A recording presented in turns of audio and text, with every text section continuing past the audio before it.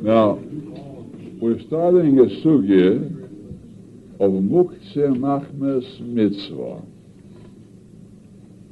That's a concept in muktzeh. Something has been set aside for the purpose of a mitzvah, it's muktzeh. Now, of course, you can handle it for the mitzvah, but you cannot use it for other purposes. They're not saying that it's actually muktzeh to handle, but it's muktzeh here to use. Let's say an esrog. It's set aside for the purpose of the mitzvah of esrog. So, of course, you can handle it on Sukkot. But it's muktzeh, you cannot decide to eat it.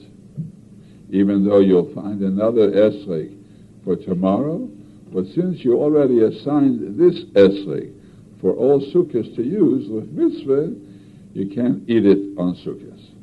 So that's a concept of muktzeh machmes mitzvah, but not that it's muktzeh to handle, but it's muktzeh for you to use for other purposes. Now, esrog b'shvi also. On the seventh day of Sukkot, when you're finished with the mitzvah of esrog, you won't use it anymore. So it's also because it's muktzeh for that day. You intended to use it on a Shana Rabbah, so even though after davening you're finished with the esrog, you can't eat it yet, because there's no such thing as muktzeh for half of a day, he holds. Since it was muktzeh for part of the day, because you need it for mitzvah, it's muktzeh for the rest of the day. B'shmini mutar. On Shmini Atzeres, the esrog is mutar. You can eat it up if you want. Now, we'll soon see whether this applies only to Eretz Yisrael or even to Chutz La'aretz, because in Chutz La'aretz there enters the consideration that we always say Shmini is Sofek Tshi. We sit in the Sukkah on Shmini Atzeres because it's like Sofek Shvi. It's the Sofek of the seventh day. So we'll soon see about that when it comes to the esrog.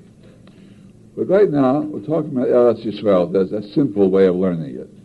So he said, on the eighth day it's mutar. Now the question is this. When the seventh day is over, it's not a clear-cut demarcation line when the seventh day is over and the eighth day begins. There's a bein hashmoshes between. So in the bein hashmoshes, we could say it's a sofek if it's shvi or not. So since in the bein hashmoshes it was still muktzeh, so maybe it's muktzeh for the eighth day too. Because anything that's muktzeh bein hashmoshes of yontiv is muktzeh for the entire yontiv. So here also bein hashmoshes, when the seventh day was about to go out and the eighth day was coming in, it was a no man's land in between when you couldn't eat that esrog because it's bein hashmoshes.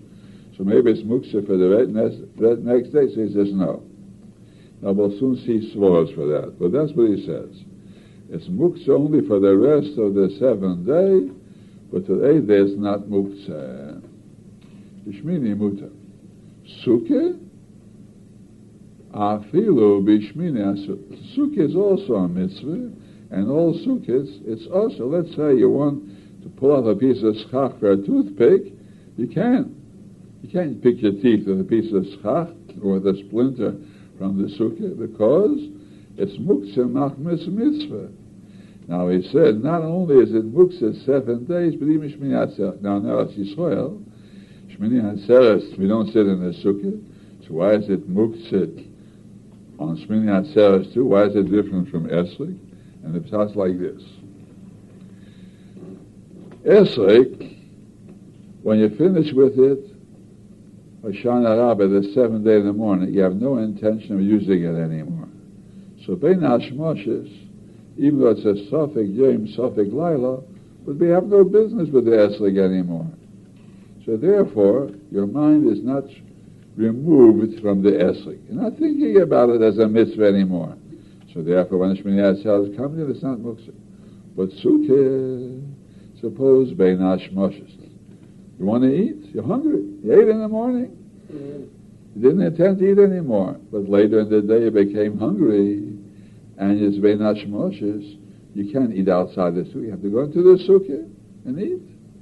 So therefore, bein hashmoshes, you'll still need it for a mitzvah. If you need it for a mitzvah, bein hashmoshes, so it's muktzeh machmas mitzvah bein hashmoshes, so it remains muktzeh for the entire following day of Shmini Atzeres. So you can say that over. Now remember, the Shana Rab is a weekday.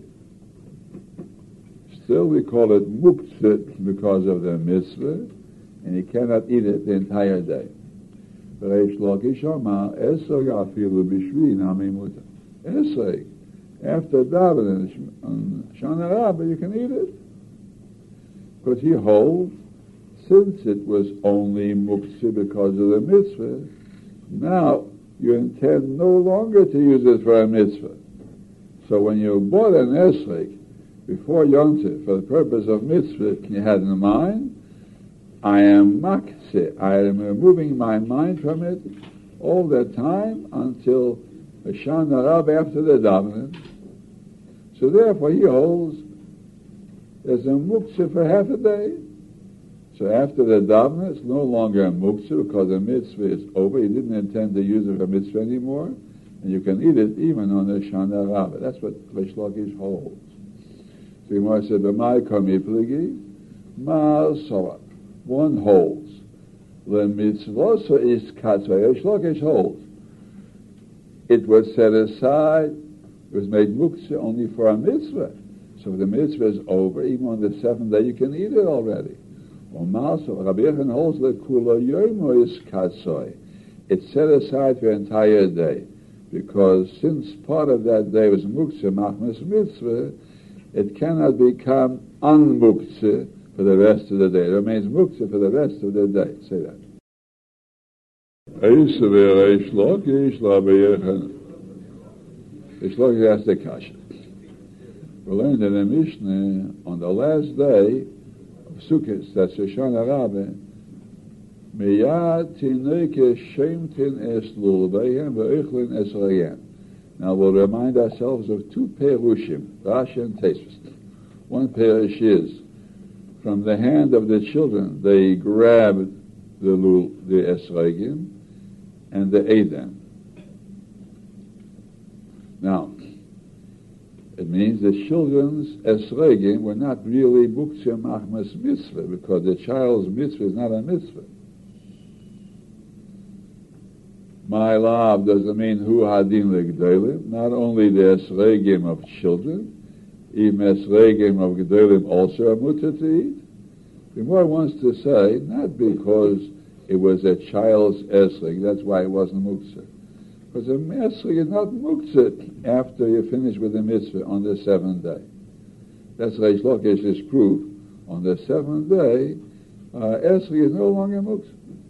The other Pshat Tosfos learns, miyad, it means immediately the children pull out the lulavim from the sheaf, and the children eat the esrogim. So Ma'ila doesn't mean not only children can eat, doesn't mean everybody can eat.